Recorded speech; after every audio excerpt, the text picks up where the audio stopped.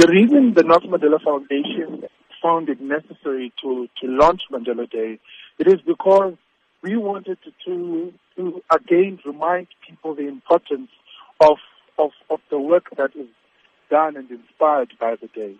But especially as well is to also introduce the new theme that we're adopting within Mandela Day, which is action against poverty.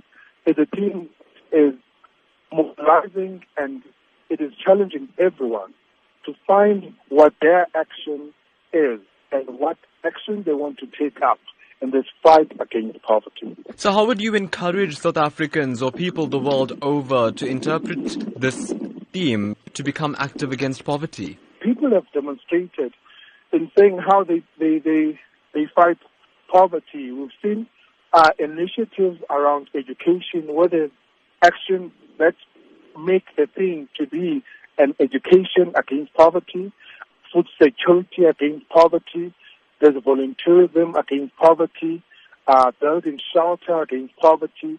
So these are all the actions people have identified with. And where we've seen a lot of other programs that quietly focus on education and literacy, and a lot of other programs that are based around food security and building sustainable gardens and sustainable food supply. And those are the actions that we're talking about. When you're saying find your action, that becomes your action against poverty.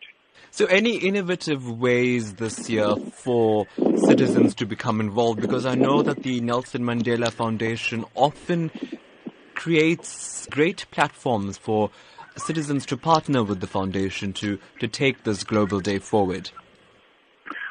Today has also has shown to be also evidence of those great platforms where people interact, because we've had lots of campaigns and stakeholders exhibit what their work they're doing around Mandela Day.